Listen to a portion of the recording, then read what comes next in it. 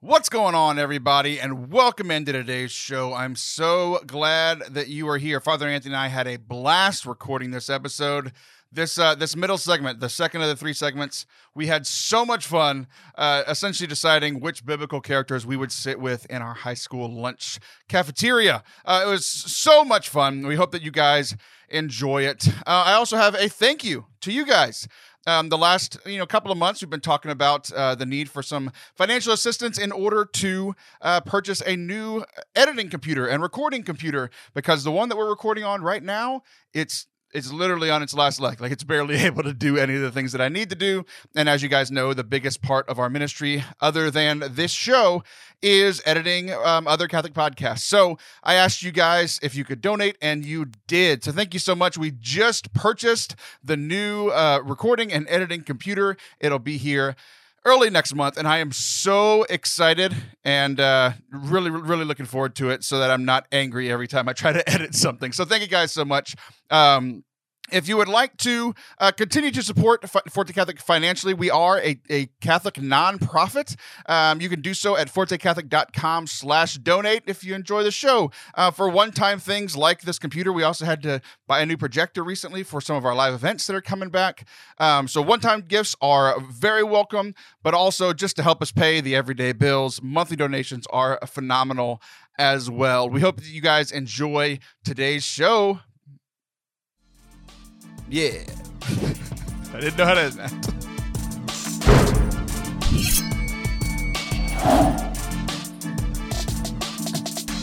What's up? Welcome to Forte Catholic. I am Taylor Stroll, and that is Father Anthony Sharapa. Hello, friend. Hello, Taylor. How you doing, man? I'm doing great. You know, the last time I spoke to you? Last time we podcasted. A month ago, the last time we did a podcast together.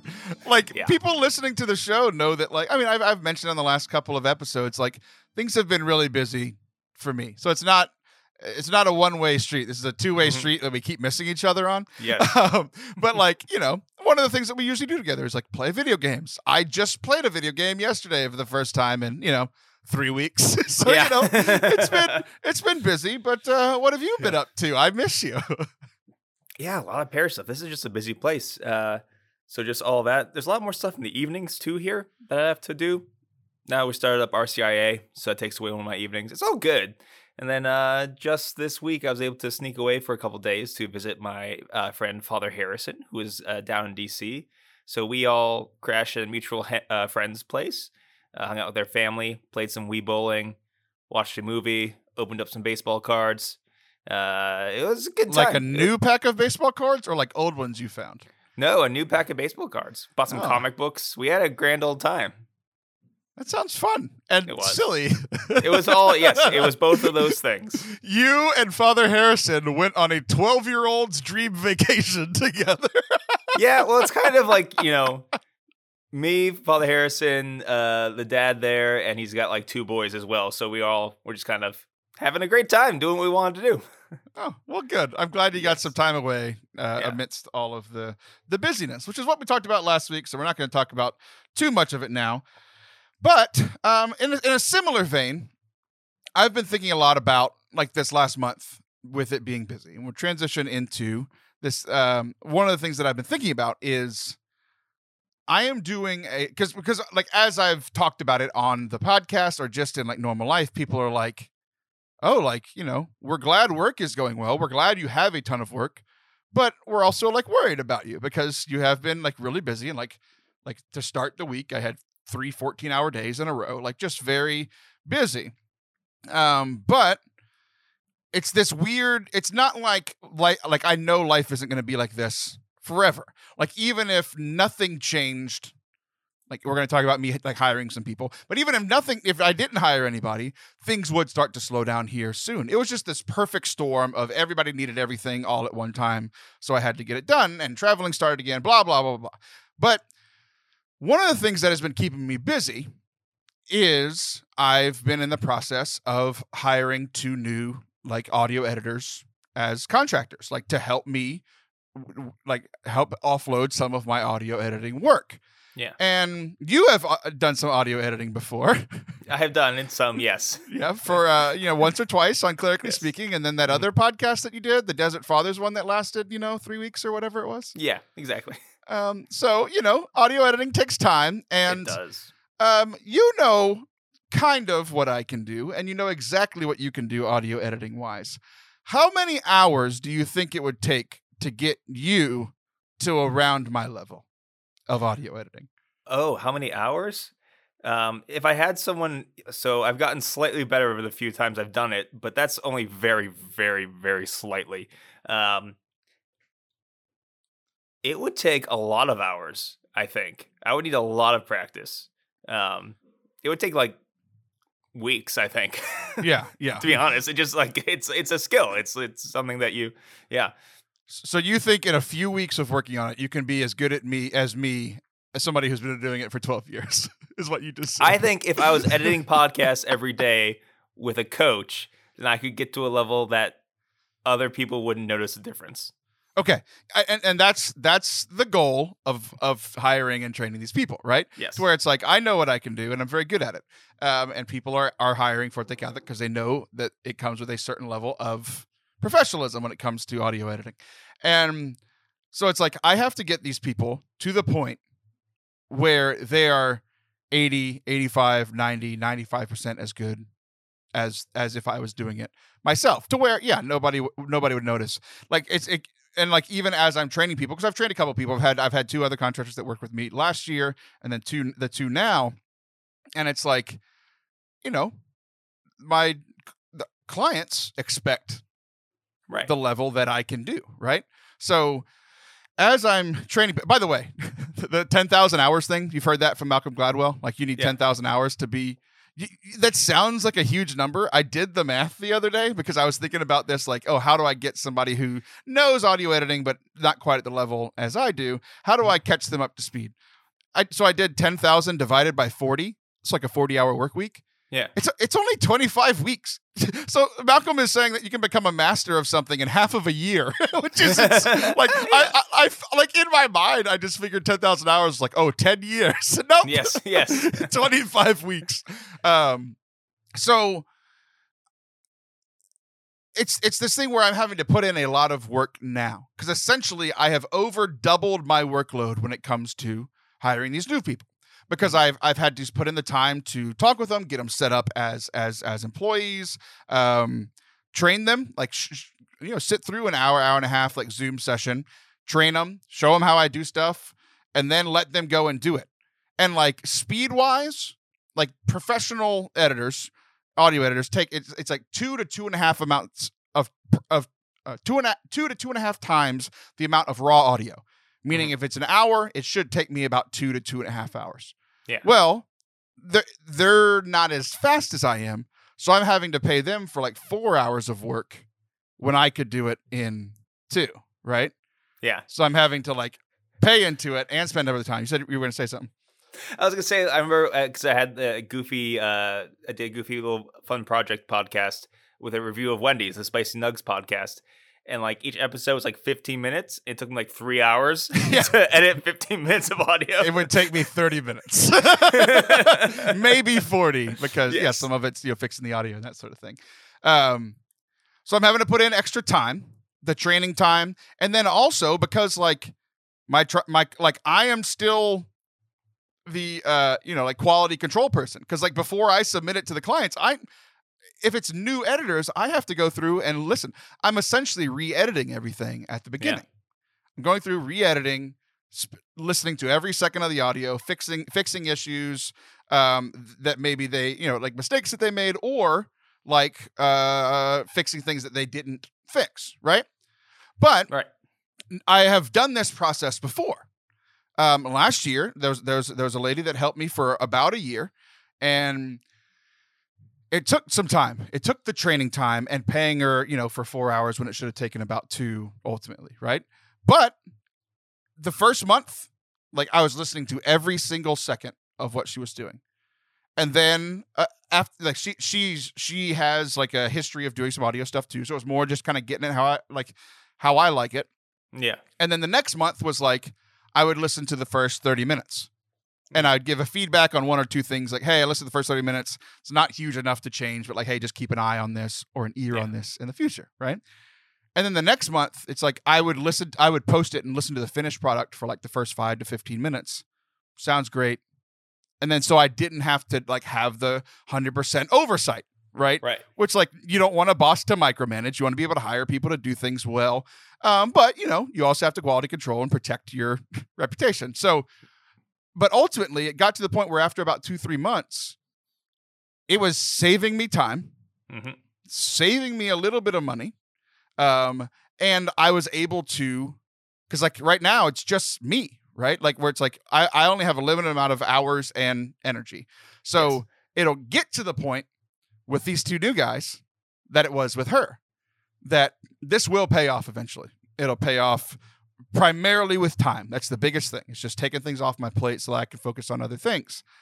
But right now I'm in the midst of training both of them and still doing every second of what they're doing and doing all of my work on top. So that's one of the reasons that I've been busy. So what do you think about that whole concept of like, I'm going to sacrifice for this time, but knowing or hoping it's not, it's not, some of it's not locked in. It's not like they're going to stay around forever. The last they didn't stay around forever. So for the hope of a benefit later, I'm doing a lot of work now. What do you think? Yeah, no, I mean, I've definitely experienced that in different ways, just in my priesthood. You're a priest? Yeah. No, my gosh. I mean, just one little example is just in liturgy stuff. So this parish, I'm very grateful. Actually, it's nice that the other priests have put in a lot of work because I'm new here to train altar servers, sacristans, all the stuff, where I can just show up and everything's ready, everything's done. The servers, no matter how old they are, do an excellent job. And I remember just being at my last parish because, a lot of stuff, COVID stuff, whatever. Like I had to do and think and just exhaust myself so much more.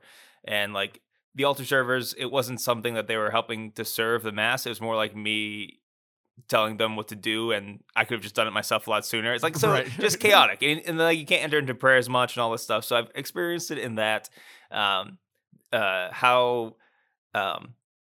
also like training people to do things that you might be good at or competent at, but you just don't enjoy doing. So like just having that off your plate is a great thing as well.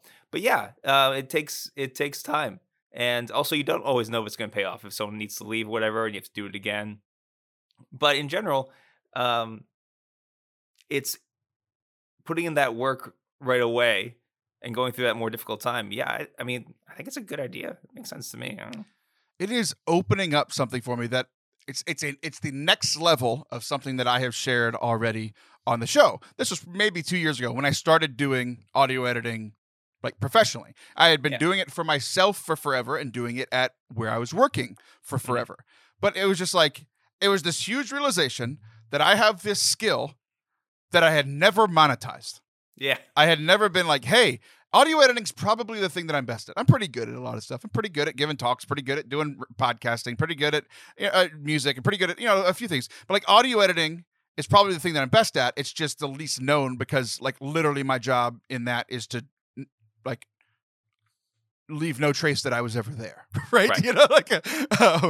So that was like this huge revelation. And now like that was 2 years ago. And now that's led to where I have over 20 clients that I'm working with.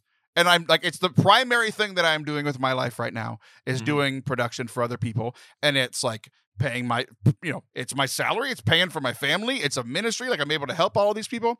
But that ministry piece was the second piece that like just hit like in the last month where I feel so stupid that I never realized this before. The whole reason that I like a lot of what I'm doing in my life, the majority of my work every week is audio editing. I got started in that, one, because like I was studying it in college, but the number one reason that I'm doing this now is because I learned how to do audio editing doing an internship for the Catholic radio station in San Antonio.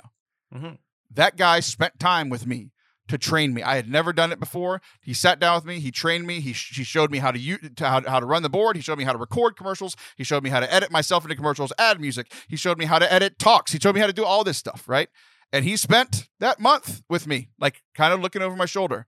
And then it got to the point where like the next 9 months, the next year, I saved that man so much time. Yeah. Like he didn't have to make any commercials. I made all of them. He didn't have to edit much. I started doing it, and it freed him up to go do other stuff, right? Because that radio station was a one-man show. Does this sound familiar at all? You know? Yes. 12 years later, I am that man. You know? Yes. So, I started realizing that because the first thing's like, let's monetize this, right? Because I need to provide my family. That was the first thought. Sure. But it never occurred to me how training someone to do this specific thing that is a niche in the Catholic world. I'm happy it's a niche because it's why everybody comes to me to do all this stuff. So, at some point, if I start, really training people, I'll put myself out of a job and that'll suck. But the positive side of I have been training people. My last job was primarily doing kind of the direct ministry, giving talks and those sorts of things, traveling, talking to people. But my primary behind the scenes job, which my primary behind the scenes job now is editing. My primary behind the scenes job there was training youth ministers. I had learned how to do youth ministry forever, and I trained them how to do youth ministry, and that was my ministry. Yeah. And them doing that ministry was an extension of me helping them, right? Mm-hmm, mm-hmm, mm-hmm. And I'm so stupid that it took me this long to put those two things together where my entire ministry now is built on this guy 15 years ago teaching me how to do this audio editing. Yeah. What I'm doing now is part of the ministry. It's not a thing just to help me save time and save money and all those sorts of things. It is I'm training these two guys who really want to do this with their lives, at least on the side. One of them maybe professionally, one of them at least on the side as part of his ministry. Yeah. I'm doing the same thing that I did when I was doing the youth ministry stuff. I just never saw it as a ministry. I'm such a dummy. Well, I mean, no argument here. Yeah. But I mean, it's one of those things you realize, I think, more and more, and I think this kind of theory of ministry is taking on more and more.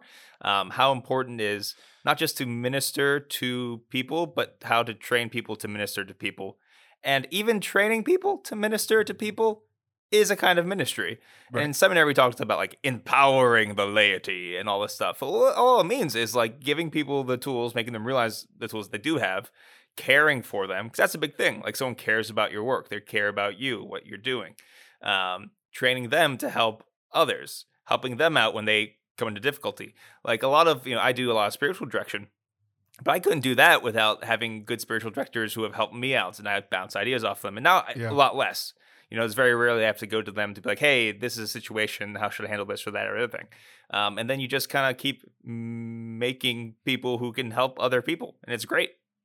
I've made 3 people. How many have you made? Not as it's not apple. It's got apples and oranges a little bit here. I get what you're saying though. So yeah, it's just this huge thing of I've been doing this thing and not realizing it's just a mind shift, right? I'm doing the same thing, but it's just I've been doing this to get stress off my plate but ultimately it's this is that is still true, but it's this is also part of the ministry. And it's just a different, it's different than the front facing ministry that I'm used to. Right. Mm-hmm. But it's so similar to that training people how to do youth ministry or whatever. So, the second thing, on this same train of thought is when I'm busy, one of the first things to go is me taking care of myself physically. Lack of sleep, eating crap. I don't have time to eat well. So DoorDash has become my best friend and all this. And working out goes out the window, right?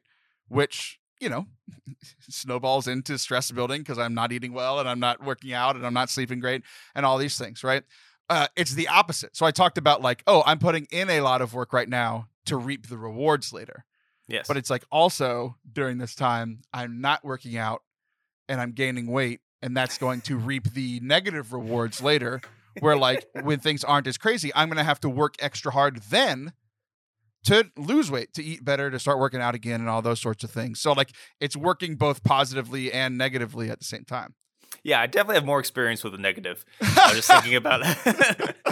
And a little bit of this, it's also just similar to procrastination or just doing the things that I know I need to do to have my life organized. So if I take the time to really look at my schedule, plug everything in right away. That's the biggest thing for me is like, as soon as I know that I have to do something, putting it in my calendar. And that it's so funny because that annoys me so much. I don't want to do that, but I know if I have everything plugged in, my week goes so much quicker. Or if I, answer the email right away, less people get cranky with me. It's a little bit of a procrastination thing, but also, yeah, if you don't like put in those structures that help you be healthy, it's so much harder to get back into them. Because I experienced the same thing working out. I just got back into it, and it's like, oh no, I'm so weak. I can't do as many things as I used to be able to do, and then that gets like even more depressing. Like, well, I'll just skip it and play video games instead. Like, it's harder. And like, did this 45-pound weight get heavier? Yes. I almost want to be like yell at everyone in the gym. I used to be much stronger than this, just so you know. Just so everyone's aware, this is a temporary situation. Oh, almost every room I walk into, I'm like, I used to look so much better. They have mirrors everywhere, and you're like, oh, this is sad. Planet Fitness, come here so that you can see how you look from every angle. No, thank you. Yeah, it's gross. Yeah. So those have just been the two things that have been like kind of on my mind is like, I am hoping that all this work pays off in the long run to make me even less stressed than I was before the busy time. Right. But also, there are things that I could put in place now, even while I'm busy, to not have to deal with these other problems later. So, yeah. It's also tough. Like, so I've been trying to get back into working out. And I was like, oh, I have time. Looking at my watch, it's 9:00 at night. And it's like trying to do everything is so hard too. So sometimes you do have to like kind of pick and choose. Like for a while I couldn't work out, but I was like, well, I can at the very least not eat fast food every day. I can manage that. And then eventually I can. So it is. It's just tough to get all these things together, but they do pay off. Yeah. So my hope with all of this being said, all of this was a setup to a very simple joke. Are you ready for this? I'm so proud of myself. Ahead. At the end of this busy season, I will be fat and happy. Don't go anywhere. I'll be right back. That's so stupid. Have you ever felt called to share your faith with a friend, family member, coworker, but felt nervous or afraid? Perhaps you didn't know exactly what to say, or you didn't want to say the wrong thing. This is understandable and very normal. We've all been there. But when you love your faith, and most especially when you love Jesus, you want to share that with others, right? Check out the new series from Ave Explores podcast, Sharing the Faith, where my friend Katie Prejean McGrady hosts and a variety of guests join her to explore how to use your gifts and talents to share the faith with others. Check out the Ave Explores podcast and make sure to subscribe so that you don't miss any of the new and exciting episodes. You can also sign up for all the free content at AveMariaPress.com or by following Ave Maria Press on social media. I have already started listening to this series and I love it. I've listened to every single episode that Ave Explores has put out. This isn't like, obviously it's an ad. Yeah, it's great. Helps us pay the bills around here. But I really, really do love this podcast. Listen to every episode, even before they were sponsors. So I hope that you guys go check it out. Ave Explores, everyday faith for everyday people. Welcome back to Forte Catholic. I am Taylor Stroll, and that is Father Anthony Eugene Sciarappa. I'm sure you've seen these memes before, where it's like a cafeteria, like school cafeteria, right? Yeah. And at all the tables, it's like all these famous people. It's like, oh, would you sit with, it's usually someone bad and someone good. It's like, yeah, it's tricky. Jim Caviezel, but you also have to sit with Mel Gibson, something like that. But I saw one the other day on the old Twitter. This was shared by @CamSamantha, and I think she stole it from someone else, and I can't give them credit because I can't read their little watermark or whatever. That's the internet for you. Yeah. Finders keepers. Yeah. So look, if you want to find the original person, go follow Cam Samantha on Twitter and then figure out where she got her information. But we're gonna play it anyway. So it's this picture of a cafeteria, and at every table there are biblical characters. So we're gonna go through and we're gonna talk about the pros and cons of sitting at each table, and then we're gonna decide by the end our top two. So I'll say my second place, like if so-and-so got sick, if my number one got sick, I would sit at this table. And then my number one, who would I like to sit with? Pretty easy. Yeah. Makes sense. Yeah. Okay. Table number one, Moses and Aaron. Moses and Aaron. What are the pros and cons of sitting with Moses and Aaron? So I see, if I'm sitting with Moses and Aaron, I feel like it'll be a lot similar to when I hang out with some of my priest friends. It can be very easy for us to complain about work. And you know how you get, with friends and who work at the same or similar gig and you start complaining all the time. I think that's exactly what that would be with Moses and Aaron. Like they have to deal with Israelites. I have to deal with Catholics. It's just, so part of that would be cathartic, but I think part of it would just get old after a while. I wouldn't want to sit there maybe every day. Just when I need to vent. I feel like they'd be good people to vent to about the difficulty of ministry. Speaking of old, Moses, super old. yeah. I'm gonna go ahead and just come out like right at the beginning. Like I don't think this would be where I was sitting. Who I'd sit with. The irony of me messing up that sentence while I'm literally thinking about bad sentences. Moses had a stutter. He literally had to. Yeah. God hired him for a job, and in the interview, Moses is like, "Yeah, but I can't talk good." That's true. That's true. So I think it would kind of be weird for a conversation. Essentially, what it would be is like Moses had a bunch of like party tricks. Like magicians are cool. He'd throw his his little cafeteria tray down and turn into a snake. Like that'd be pretty neat. But one of the drawbacks is like Aaron would have to like be the person speaking for him. It's like, oh, you turn the staff into a snake or whatever. But like I think the real reason is like if I had to go up to go to the bathroom, I'd come back and Aaron would have made an idol out of my food. So Aaron,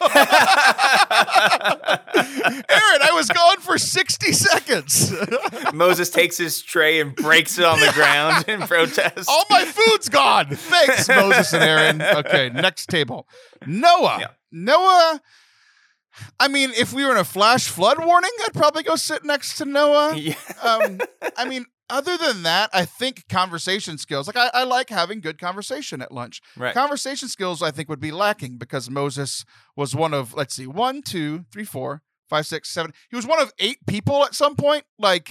So those conversations can get kind of old and repetitive. Like, oh, did you see the water today? And they're like, yeah. And that's all they talk about, So I think conversation would be a little lacking with Noah. But, I mean, you got to give it to him. He's pretty holy dude. The only person in the world that heard God speaking to him about this, terrible flood that was coming. So holy but boring, like most Catholics. Yeah, but the thing is, maybe he wouldn't even want to talk about, like, I'd be interested in, like, what's the deal with the ark and stuff. But if I'm, like, the only other person he's met in, like, 40 days, maybe he wants to ask me questions the entire time. Maybe he just doesn't stop asking questions. He wants to hear stories. He wants to hear something new. He just keeps asking questions. I'm like, but God spoke to you and built a boat. He's like, yeah, I know the boat. I was there for a long time. I don't care. Tell me about this and that and the other thing. And maybe that would be disappointing. Also, I would tell make me sure about that we're speedboats. Yes. Also, no alcohol at that table because that gets him in trouble. So we couldn't drink together. Very true. Very true. Yeah. Okay, we're steering away from these first couple. All right, number 3, Abraham. What do you think? Oh, absolutely. Just because he had a really crazy life and so many crazy things happened to him. Like he just is like one of the first people in a long time to hear from actual God. And God's like, hey, move your whole life to a different place. And he's like, yeah. Like, what? I don't like moving to different parishes, let alone a whole different life. Like, how do you do that? Like, what was the deal when, like, you had to split open some animals and then God went through in a torch? Like, tell me about that. That's cool.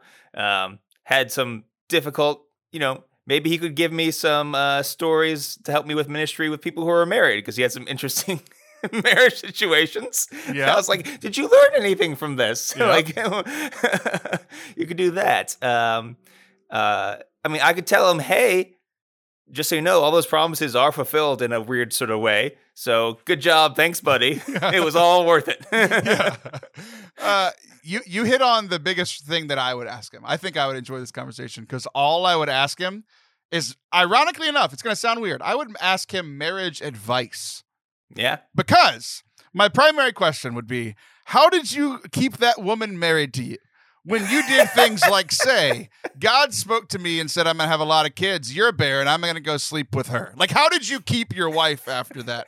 How did you keep your wife after, like literally the first story where they're like, hey, honey, God told me to move. Where? He didn't tell me, but we're going to pack everything up and start going that way. And hoping he has good GPS. Turn right now, How did you keep your wife after every tribe you came upon? You said, this is your sister, and kind of like, pimped her out, how did you stay married through all of that? Because I think I would like to know that information, not because I'm going to do those things, but because I make my own mistakes and would like to know how you kept your marriage intact. I think the answer is I was tremendously wealthy, which I can't use. But I would ask him anyway. I think that'd be a fun conversation. Yeah. All right. David.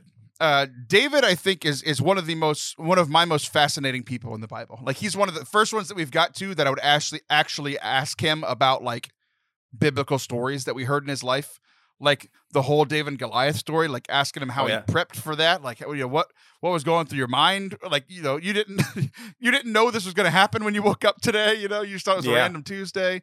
I would ask him about I'd ask him about parenting, because he had one of the most famous sons and all, but he also had some trouble with him. I would ask him about, friendship, like his friendship with Jonathan and dealing with people that hate you. I think he's the one so far that I would ask him the most, like, lessons that he learned, because I have learned a ton of lessons about what it means to be like a Catholic, a man, a husband, a father. Maybe not husband's not the best one, but I've learned a lot from his story, and I would want to hear from him what he learned from those stories. Yeah. And like the 1st and 2nd Samuel are some of my favorite books in the Bible. So I'm saying, but also not just that, like, I imagine he'd be a great storyteller because he was an artist. Like, he not only lived this insane, crazy life, full of adventure, failure, success. I think he'd be just good at telling the stories. Like, that would just be really interesting. And even like the little things, like, hey, it says in the Bible, the reason why you weren't super scared of Goliath is because you basically killed bears while you were, did you really, like, buy yourself a bear? Also, like, I would like to fight a bear one day. Do you have any tips about fighting bears? What's the secret? I feel like it'd just be endless conversation. So far, he's pretty high up on my list so far. We would watch what was that Leonardo DiCaprio movie, The Revenant? Yeah, we'd watch that and be like, how true is this? Was this kind of like it's like, wait, he has something that makes rocks fire out of a stick, and he still lost to a bear? That's ridiculous. Well, that's what's so crazy. We don't have to get into the whole. It's funny, I actually brought up Malcolm Gladwell earlier. Have you ever read David and Goliath by Malcolm Gladwell? No. It's fascinating. Essentially, the whole point was that, like, he was actually by being a sling guy, like a slingshot guy, like, those guys were like essentially like their archers at the time or whatever. Like, they could throw those things like 100 miles an hour and hit people in the head. So like he was actually probably the most qualified. You know, like in war, you have like your ground troops and you have your cavalry, and then you have like your ranged people. So it's like, if you have a big brute, send your ranged guy in. He can take him out before he even gets close. So, yeah, very, very smart. Okay, next we have Mary and Joseph. Mary and Joseph. I don't think I'd be welcome at the table. Like there's those tables in school where it's like especially by my senior year, I would sit at a bunch of different tables. Like, I could go and sit with this group and that group or whatever. But like the holy group, it's one of those things, like, anytime I'm around really, really holy people, like, I know that I'm the odd one out, like, which one of these is not like it's Taylor. Like, it's it's Taylor. Taylor's. Yeah. So I think, like, if I was in the mood of like just going to sit, like, like the whole like idea of being a disciple, like sitting at someone's feet, like sitting there, hearing them speak, like probably the holiest people here, like, I would learn a lot, but it's just kind of the mood. I'm kind of looking to relax and have fun at lunch. If it was like my prayer time, I might go sit there, but that's kind of where I am. Yeah. So I think, every once in a while in high school, you'll find like the one guy who's like the super cool guy, but also is super nice and likes to make people feel super welcomed. And like, the reason why he doesn't even have like more friends is because people are too intimidated. Like, I see Mary and Joseph as like, yes, intimidating from afar, but I bet they would be totally welcoming and super chill. Also, I imagine they have to have a good sense of humor because their life was so ridiculous. Like, they can't take themselves seriously. Like, their whole marriage situation, the fact that they run away to Egypt and stuff, they're like, there's no way they could possibly take themselves seriously with as crazy as their life was. Also, I like to find out, how talkative is Joseph? That's the obvious question. Yeah, how is he taking a nap at lunch, which oftentimes I would do in high school. Just eat my food and go to court and nap for a while. Is he doing that? Stories about 5-year-old Jesus. I would find those fascinating. So I definitely would be intimidated by that table, but I'd be very tempted to see. I have another theory on what might happen. Is everything that I said at the beginning of them sitting, me listening. But in this scenario, it's just Mary talking. And while she's trying to give me this deep spiritual insight, Joseph's just looking at the table this isn't sturdy. I could build it better. He keeps interrupting Mary to talk about just playing with his food, making a little house out of mashed potatoes. Yeah. So that's, now that I have that scenario in my mind, I might enjoy it a little bit more. Okay. Mm-hmm. Number 6, Elijah and Elisha, or Elisha. I always say Elisha because it's you can differentiate a little bit more, even if it's that's how I say too, is Elisha. Elijah and Elisha. I'd be super intimidated by this table. These two guys scare me. They scare me in the Bible. Elijah takes out. Was it Elijah or Elisha who takes out all those prophets of Baal? It's Elijah. Yeah. It's these guys are hardcore. I'd be super intimidated by them. Just they live these they're on the run a lot of the times. They're getting in trouble. I'm not sitting at this table. I'm just too scared of Elijah and Elisha. Oh, dude, this is my number 1 seed coming in. I might be swayed by the end. This is my number 1 seed coming in, and it's partly the beginnings of one of the stories you brought up. So 2 of the most famous stories of Elijah, nobody realizes are connected. There's the one that you said where it's the competition of who can call down fire, the real God or Baal, right? And there's 300, 400 prophets of Baal, the fake God. It's a hilarious story. We won't get into the whole thing. I've talked about it at length. But there's that story of Elijah where he calls down fire. God sends fire. It proves him. And then what does he do? He murders all of the 300 to 400 prophets, right? Yeah. The next story is also one of the most famous stories. It's the Elijah. This is literally what happens right after that story. He goes to hide in a cave because Jezebel wants to kill him now because he literally just murdered 300, 400 people, which I have questions about. Did they just line up and they're okay, we lost? He's slitting their throat into the river. How? Rules are rules. You win. Yeah, it's just fascinating. But the next story is that God comes by, he's in the cave and God comes by in the fire and he comes by in the storm. He comes by in all of this. And then he comes by in the still silence and Elijah falls on his face. And he's that's where God was. That's the moment that God fired him.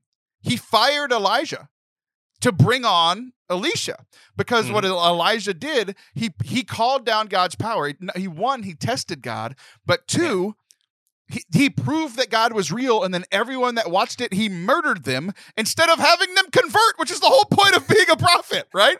He murders them. And so he's proving to Elisha in that time, it's I'm not in the big antics. I'm not in the calling down fire. I'm in the still softness of your heart. He literally says, you're fired. And then he says to go to find Elisha and to give your blessing to him. And Elisha gets a double portion of what Elijah had, right? Yeah. So sitting with these 2 guys, this is Michael Jordan and LeBron James. Who's the best player of all time? Yeah. And I would just be sitting there and smiling and asking questions and poking and prodding. I want these 2 to fight because Elisha had the double portion. Elijah's the most famous, right? Yeah. Where a lot of people think he's the greatest prophet, but Elisha got the double portion. He's doubly as good as Elijah. So here's the question. Oh, man. Does Elisha have double the portion of mashed potatoes on his tray? Probably. Elisha's got all his food in comparison. And then he looks at me, the fat boy across, because I'm trying to decide which one is better. And he's like, here, fat boy, you want you double your portion? I'm like, yes, I do. And then, he knows what he's doing. I just think it'd be so much drama. Oh, it would just be an exciting lunch for sure. That would be. Okay. Let's see. Who is next? We got a few more. Paul and Timothy is the next one. Paul and Timothy. Mm-hmm. Oh yeah. For me, this is as far as this is a business lunch for me. This is a workshop for me.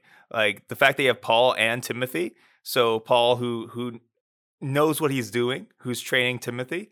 So I would get like the companionship of someone who's just learning how to be a cleric, basically.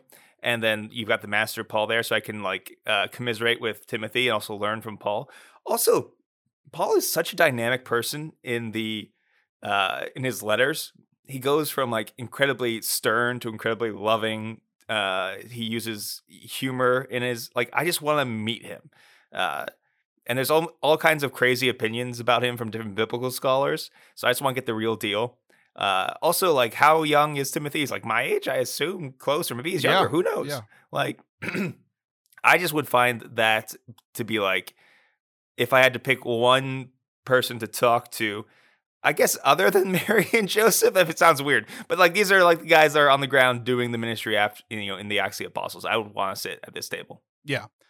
Paul is one of my favorite characters in all of scriptures, has one of the coolest stories, wrote 2/3 of the New Testament. I mean, pretty big deal, like, so I think I think he's good at having conversations, and like, he's good at like, he would be good at speaking to me because he's good at speaking to all. I have become all things to all people, right? Like he talked about the tomb of the unknown God, and he's like that God, we serve the God that you haven't known this whole time. Like, I think he'd be really good at talking to people in today's age, which is like what I'm trying to do with this whole thing is like talk to people how they would like to hear the gospel now or be open to hear the gospel now. But primarily, I might not sit at the table. I might not. But I would definitely walk up and ask these two a question. And what is the question? It involves one of my favorite Bible verses in the entire scripture. Paul, who wrote 2/3 of the New Testament, some of the most important lines, some of the most memorized lines in all of scripture, wrote in his second letter to Timothy. He wrote 3 beautiful, eloquent chapters that involve, God and grace and Jesus and how we could serve him and how much he loves us and all these things, right? But towards the end of that final chapter, he sends in his letter to Timothy, also, after all of this good holy stuff, also, when you come, bring the cloak that I left with Carpus at Troas and my scrolls, especially the parchments. So what I want to know, Timothy, this is in Holy Writ. This is inspired word of God. Did you indeed return Paul's coat to him as he requested in the Bible? Also, it's like, is that his lucky cloak? Like, what's the... It's his cloak of invisibility. That's how he didn't get martyred for so long.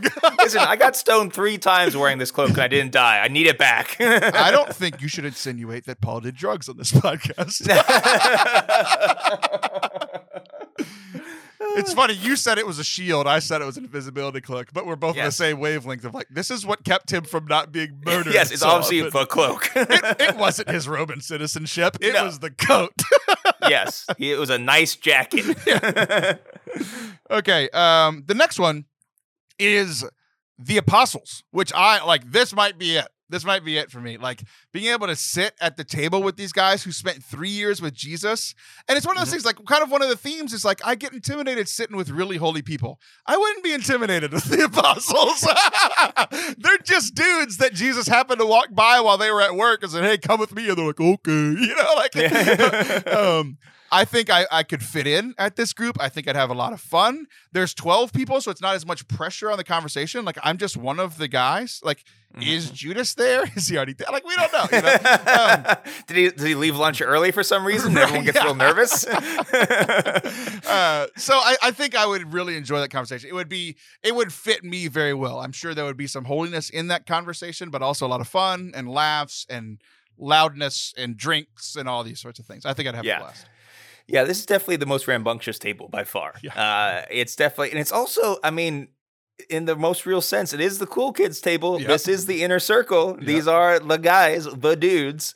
You know what would be sad? You said inner circle. What if we're sitting at the table and we're having a great time and then Jesus comes over and takes Peter, James, and John and they leave? Oh, right to the heart.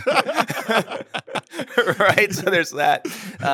And I mean, just on a very human level, it would be too much activity for me. Like, to meet 12 new people at one time, my introvert, it would be a waste of my time and energy because I couldn't handle that table. Like, I'd like to get to know those guys and be friends with them, of course. But if I got one lunch period, introvert Father Anthony's not going to be able to handle the 12 disciples all at once. Here's the thing, though. I think you'd be better at it than you think, because I've been at conferences with you where you are meeting people who you know. You just never met them in person before. You're like, oh, I know this speaker. I know this podcaster. You don't know them all. You haven't met them, but you know who they are. And like, to be fair, we both know about half of the apostles. I don't think either of us can name all 12. No. But like, we know a lot about Peter, James, John, all these, about half of them, right? Matthew, these guys. But the other half, the other half would be new, and then half we would know. So I think you'd be better than you think. Okay. The next one, we've only got 2 left. All right. This one's weird. I think we're going to skip this one because it's Peter by himself. Isn't he one of the apostles? It's like, could you imagine once he becomes Pope? Once he becomes Pope, they're like, yeah, we don't like him. Send him over there. Does he have like a very fancy like seat at his own lunch table, like a throne? He's just sitting there, feeling really awkward. Is he sitting upside down at the lunch table? And people don't want to approach him because of that. He's the first Pope. He's doing his the Angelus. It's lunchtime. It's noon. He's doing the public Angelus. I guess that's why he's by himself. Is he just glaring at Paul, who's right across the thing from him? Oh, I didn't even notice that. He is right next to Paul. Are they arguing right now? Is this the lunch that Peter got in trouble for? Yes, maybe. No. Peter learned his lesson. That's why he's by himself. He separated himself in the whole thing where he got in trouble with Paul. It's like, he went and sat with the wrong people and observed the old Jewish traditions. And now he's like, I'm never doing that again. I'm just not going to sit with anybody. I'm going to be safe. I'm not getting canceled again. Okay, that's not even one of the choices. We're going to move on. The last one. Okay. The last one, Adam and Eve. My first question would be, are they clothed? My first question, too. Immediately. If they're not clothed, I'm not going anywhere near them, No. I'm. But if they are clothed, because God gives them clothes at the end of that story, he gives them but you said "but" twice since we talked about their nakedness. By the way, who knows? The first word you said, "but." I thought you were just pointing it out. I'm just walking by the table.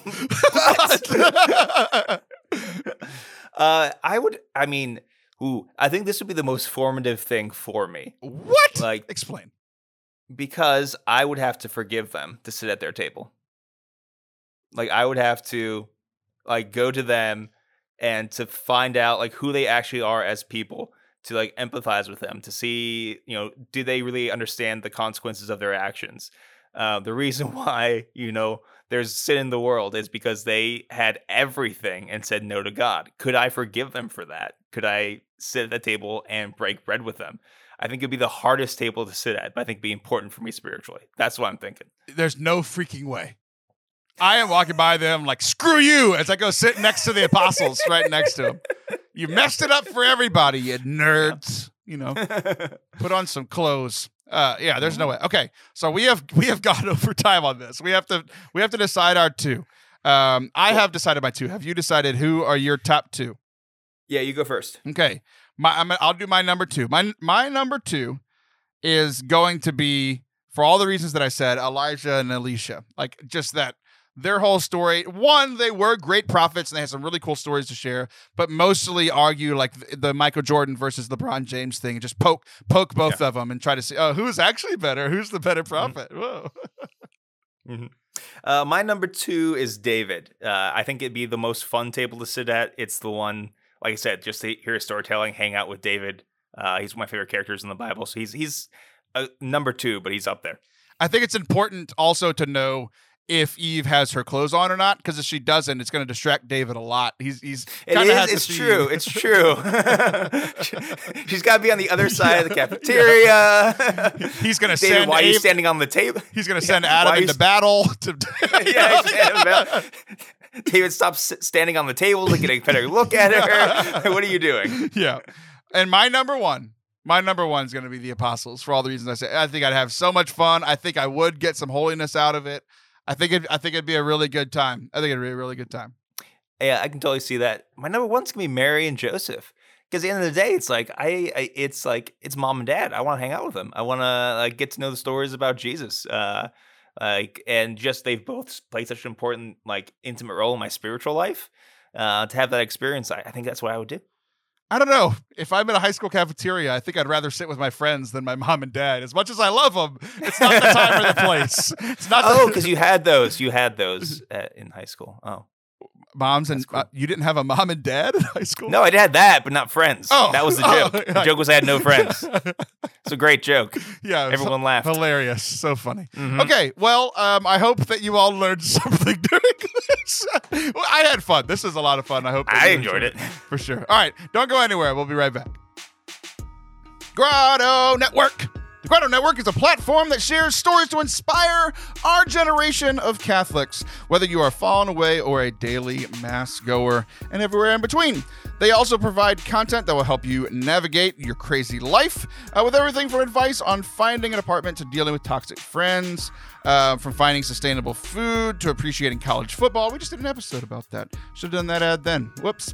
With everything from dating advice to finding purposeful work. Their Instagram account is so much fun to follow. You can follow them at Grotto, Grotto Network. Share it with your friends over on the Instagram. They post daily. It's such good stuff.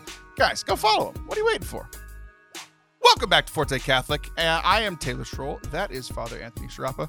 Father Anthony, I have a moral dilemma for you that happened with me the other day. That's exciting. I deal with moral dilemmas on a daily basis. I'm glad my moral dilemmas are exciting for you. I've not been excited about this. Let me tell the story what happened, and then you can tell me, did I do something wrong? Is the primary question. Yeah. Because I've been thinking about it, because I did it without even thinking.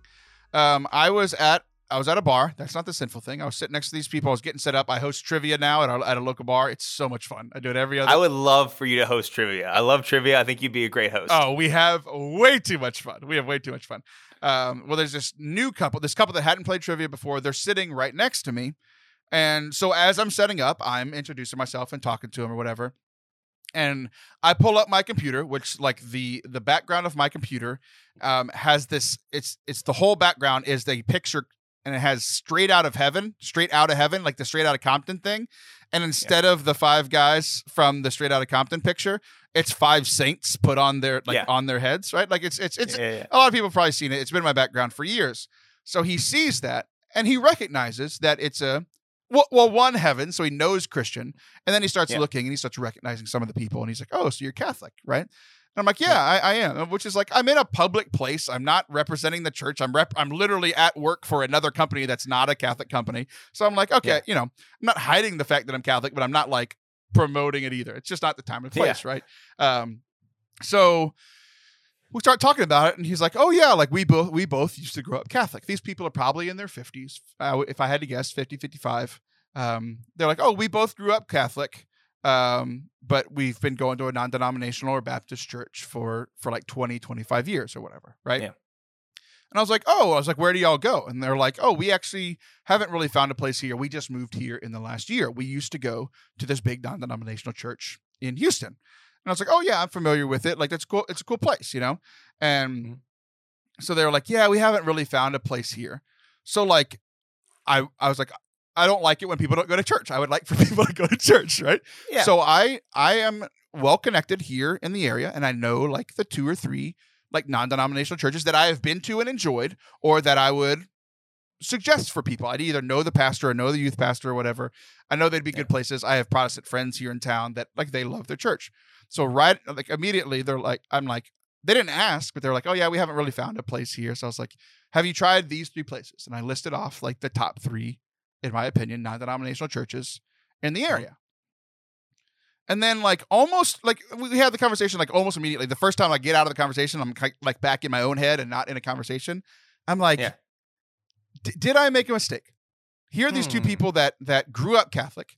So I could have suggested like, come to my parish, or go to this other parish, or go to these are the top 3 Catholic churches which would be funny because there's 5, so it really only leave out 2, but like like I didn't suggest a Catholic church. I have other thoughts, but I'll leave it there. What do you think? Yeah, a lot of things. One, it's funny because you say you're not representing the Catholic Church, which is fine because you're just doing a gig. But it's like a small level, like you didn't bother changing your background because that's just who you are. Right. So that's kind of like just the normal way people evangelize. Like you just are who you are, and Catholic stuff will pop up because that's kind of who you are as a person. So I thought that was neat, just that interaction. And also on a very like normal human level, like, oh, you go to this kind of church. I know this kind of church. You can go there, right? So on a certain like just conversational level, it makes perfect sense. You did what you did. Also, I would never, and I've bothered people with this advice before. I would never tell someone who's been away from the church for a long time or is not familiar with the church, just like, oh, just go to our church by yourself, right? Because Mass is different than Protestant worship services. Like, if a Catholic is new to an area, they don't wait around to go to church on Sundays. They're like, where's a Mass? For them, it's like not so much church, like I need to go to Mass for most Catholics, right? And then, okay, I've been to Mass a few places. I want to kind of be more part of the parish, maybe, but like we go to church for a specific kind of worship for the Mass. And the Mass is for Catholics. And so it's not necessarily very friendly to people who don't know what's going on. It's not like, a Protestant worship service is pretty accessible to anybody. It's not a liturgy. It's just different, right? So in a certain sense, it's easier for people to wander into a Protestant church than it is a Catholic church. We as Catholics, and I don't think we should change the Mass at all. The Mass is exactly what it's supposed to be. I might change some of the music and some of the preaching and some of that stuff, right? But Mass is good, is what I'm trying to say. Okay? Suggesting changing the preaching at Masses where you preach is hilarious. I would love to have someone better than me do it. It'd be great. It's so much easier to say Mass without preaching, but that's a whole other topic. Like we have to do other stuff. Like we have to do other activities. Like we have to have those welcome everybody activities, but it can't be the Mass because Mass just isn't that. Even, the idea in RCIA, when you're becoming Catholic, there's an option for people to leave during the Eucharist because like you can't get you can't get the same thing out of this as you will later. Right. So it's just different. And I think people need to accept that. And so, but like you're a little conscious when like, wait a second, should I have done more? So I don't think like my first thought is like, I don't think you did anything wrong. I like that you called my conscience little. That hurt a little bit. Yeah, your little voice like, hey buddy, have you listened to me lately? No. But I think like even just saying something along the lines of like, hey, I'm pretty biased. You could come to my church, just to show them that like we do want more people. It's very unlikely they would. But you never know, just to throw something out there. Or like, hey, if you want to talk more about something, like throw it out there. But, in the meantime, there are these other churches that are what you're used to. So I don't think what you did was like terrible, but I think you could have taken like a half step more. That's my initial thoughts. Yeah. Yeah. I think that's kind of where I am too. I think in hindsight, the only thing I would have changed is, because literally did it without thinking. Like, oh, you go to this kind of church, like you said, I suggest those kinds of churches. Yeah, I think what I could have done is like, oh, another option would be like, I love my parish now. We've got a great new priest.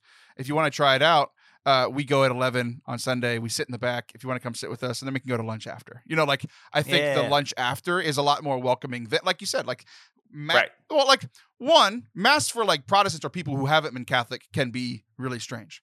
But these people were former Catholics. Like they would understand Mass, right? The gist. So I think having the other options, I think actually makes that option more viable.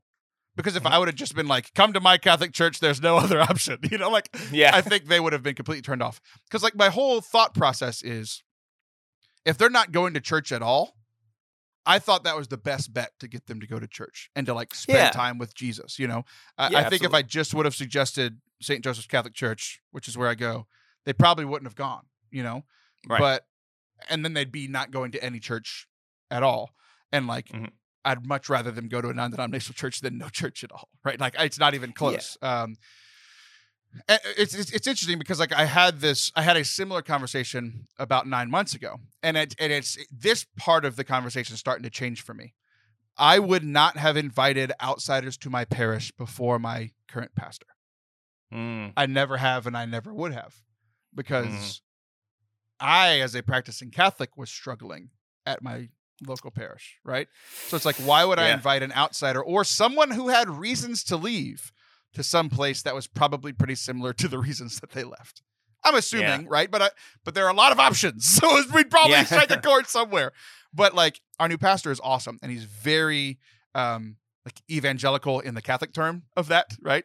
Evangelistic, that's the modern word, but like literally evangelical. Like he wants to bring in people who aren't just Catholic. He is taking to heart I am the pastor of the area of my parish, not just the Catholics who come to church on Sunday. So there's another conversation I had about 9 months ago, maybe 6 months ago, of a Catholic who had tried a bunch of Catholic parishes here, who we had gone to the same church growing up, and they're like, we haven't found a place like that. And I was like, if we're being honest, we've had a lot of the same struggles here, but come try this new one, and then we can go to lunch after, So like, I think that can be welcoming, because it's like, oh, if you haven't been in a while, or if you've never been, you're gonna have questions. Let's go have lunch after, and at least you can enjoy that part of it. So and it's tough too, because like I said, for Catholics, at the end of the day, usually what keeps us like in our darkest moments, it's like, well, I don't want to go. I want the Eucharist. On some level, that's the thing I want. I want Jesus, right? And sometimes that's the only string that's holding us, to going to church. That's not ideal. You want to like be excited to go to Mass, right? So, and also it's also tough because so often there's so much focus and so many programs, stuff about like evangelizing and welcoming people. It's like, okay, we have to make sure we're welcoming them to something good. Right. We have something good. Are we expressing it the right way? And that's it's a tricky thing for a lot of Catholics. It really is. It's tough. I empathize. Yeah, it's what I've talked about this at length, and we won't have to go into it again. But it has bothered me for a long time, the excuse of like, oh, you just go to Mass to receive the Eucharist. It's like, that's not all Mass is. It's not all Mass is. If it was, we'd skip the whole first section, and we'd skip some at the end too. Like, we should, as a church, be giving our best to the Mass and not making that a dumb excuse of like, we should be giving our best to the greeters, to the ushers, to the music, to the lectors, to the preaching, to the how reverently we are praying the Mass, like the priests are praying the Mass. Like, we should be working on that to do as best as we can, and I haven't seen that in a lot of places. But ultimately, that was just kind of my thought on it. There is that caveat of like, if I could go back, I would change it just a little bit, right? To make Mass an option and go to lunch with me. If you're good at trivia, maybe they come back to trivia and they know you're not a bad guy. Right. So maybe this is just the first step. Right. Exactly. So, well, cool. I enjoyed today's show. It was good. It was fun in this last segment for people watching on YouTube, watching you just kind of like move and disappear and reappear. Your internet kind of cut out at the end. We could hear you the whole time, but your face, you look like you were doing like the jujitsu or whatever you did growing up, karate.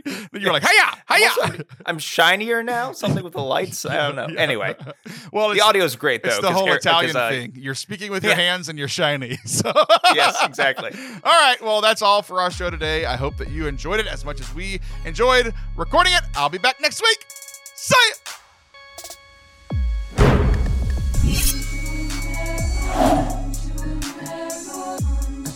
Thank you so much for listening to today's episode. We hope that you enjoyed it. If you did, hit that subscribe button wherever you are listening, or if you are watching on YouTube, hit that subscribe button, hit the bell, ding! And if you want to stay connected with us throughout the week, you can do so on social media. We've got @Forte Catholic on Facebook and Twitter, and @Taylor Schroll, SCHROLL, on Instagram and Twitter as well. Also, in the professional world, we've got a LinkedIn now, @Forte Catholic, @Taylor Schroll on TikTok, all the places, guys. We live everywhere, wherever you live. We hope that you will, enjoy some clips of the show and connect with us. We'd love to get to know you. So have a great rest of your week, guys. Bye.